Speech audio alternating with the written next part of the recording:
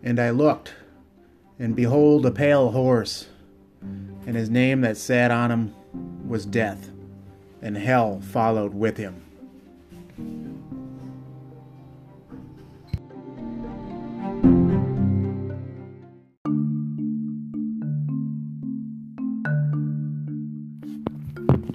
Well, good morning, ladies and gentlemen.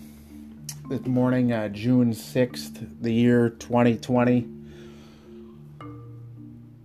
the 76th anniversary of the landing of D-Day and the invasion of Normandy, the liberation of Europe under fascism. Sorry with the ominous greeting there at the beginning, the intro, but what has everybody been up to lately? What's been on the news? What's been going on in your neighborhood? I had to lead with the Book of Revelations quote because I believe we might be living in it.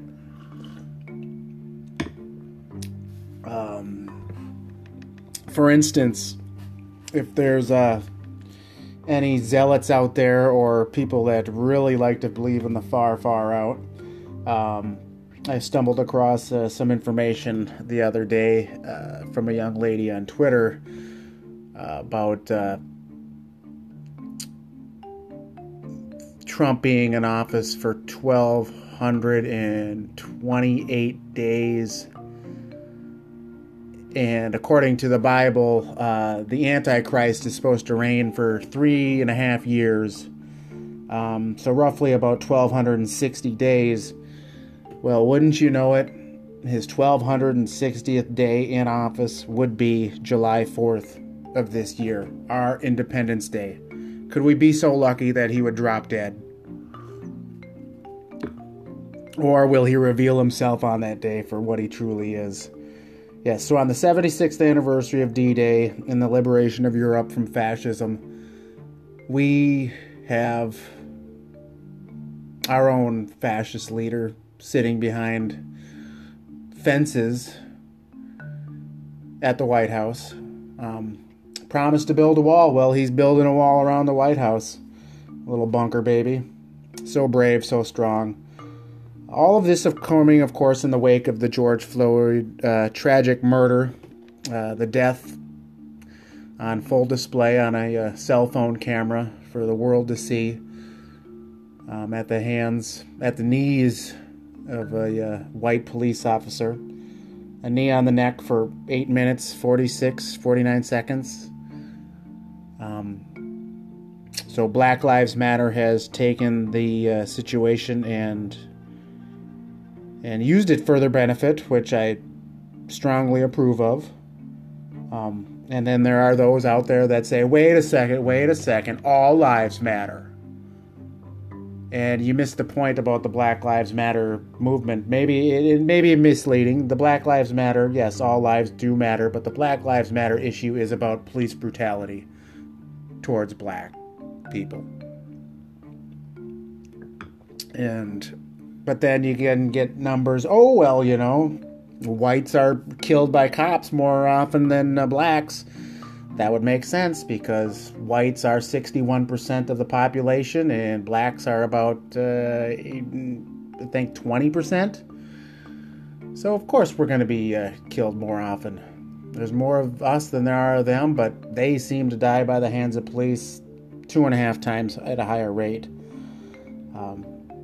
But yes, so we saw the murder, which led to peaceful protests, which then led to riots, and then somehow Tyler Durden meandered his way in and suddenly became Project Mayhem from Fight Club.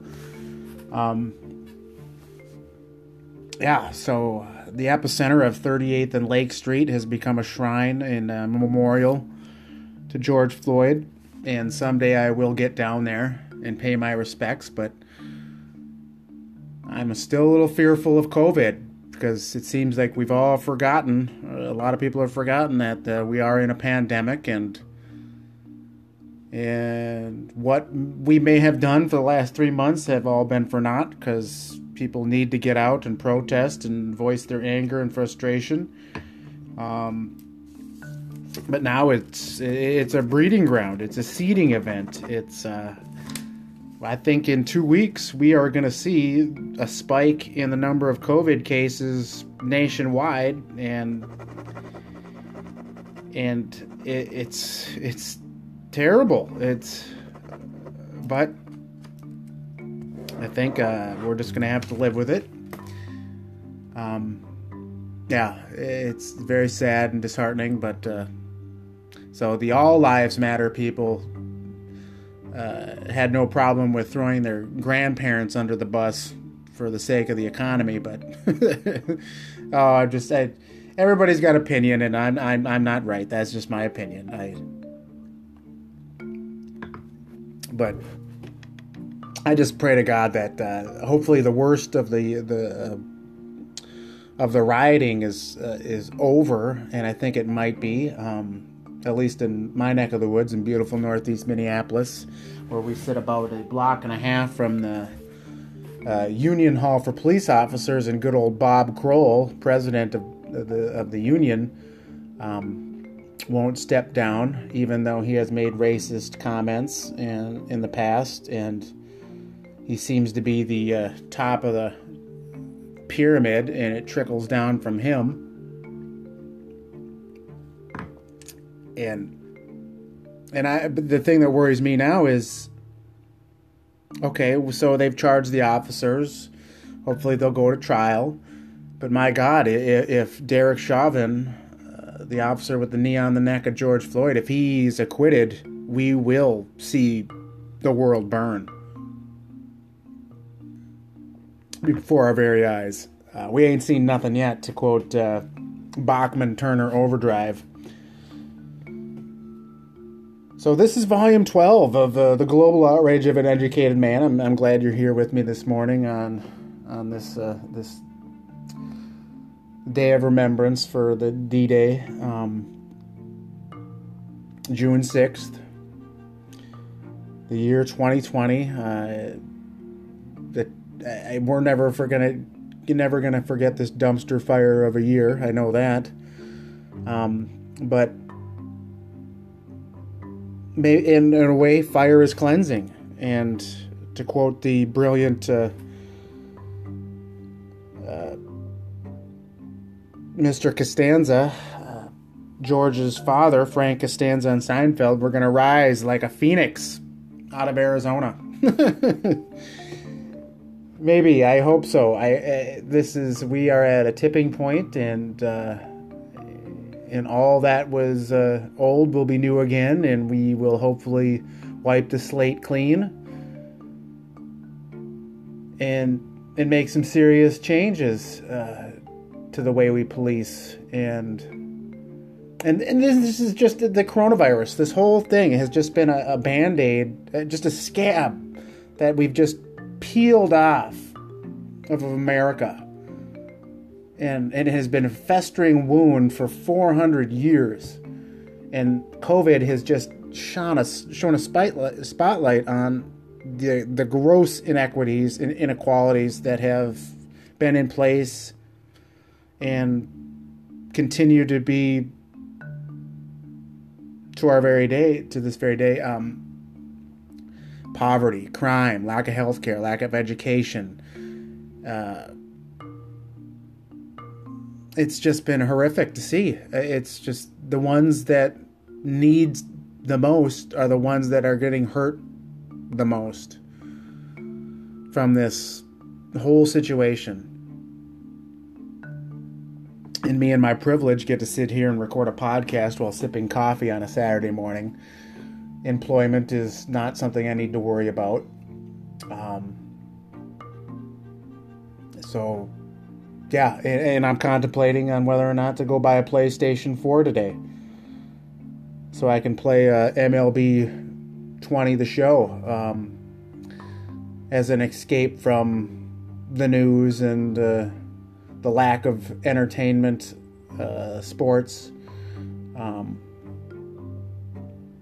Because to be honest with you, I've hit a writer's block on the novel that I'm writing for the last couple of months.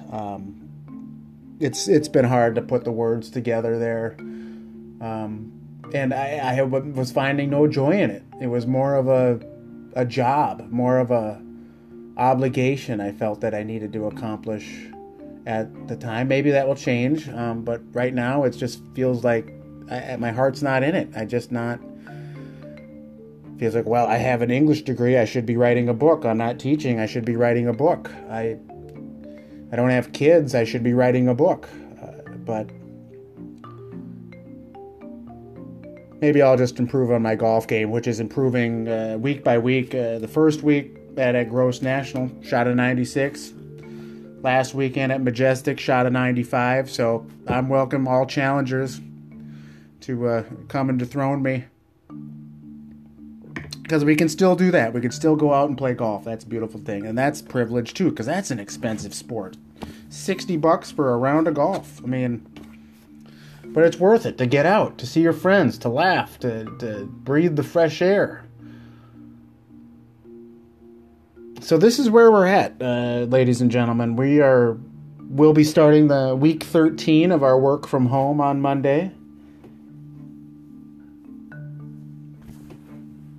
13 weeks, and I don't think I'll be going back to the office before the end of the year, and because we're going to see a spike in COVID in 2 weeks, and the hospitals will be overrun, and the nightmare scenario that we tried to avoid for the last 3 months will be unavoidable, and we're going to see people living out the last moments of their life in their house gasping for breath. We won't see that. Well, maybe we will. I'm sure there'll be a lot of social media, Twitter, but I think that's what we're looking at. I think it's going to be a cruel, cruel summer. Cue the Bananarama from Karate Kid. But God bless Elizabeth Shue in that movie. She turned a lot of boys into men, didn't she? Yeah, to steal a phrase from a good friend of mine, Northland. If you're familiar with the movie Roadhouse, you know what I'm talking about. So yeah, I don't want to end on a downer, but that's what I'm feeling right now. And I didn't even discuss the photo op either. The photo op seen around the world. And every day I just shake my head. I just, can you get lower than that? Sure enough, of course he can. This guy, maybe he will reveal himself for what he is on July 4th. He will, his toupee will fall off. We'll see a big 666 on the top of his skull. And then we can know what we're up against. But I hope to everybody that you're staying safe wherever you are. You're not finding incendiary devices in your back alleys or backyards. You don't have the corona. And I hope to see you, listen to you, and hopefully hear from you. And I will be back in 2 weeks. Maybe sooner, who knows?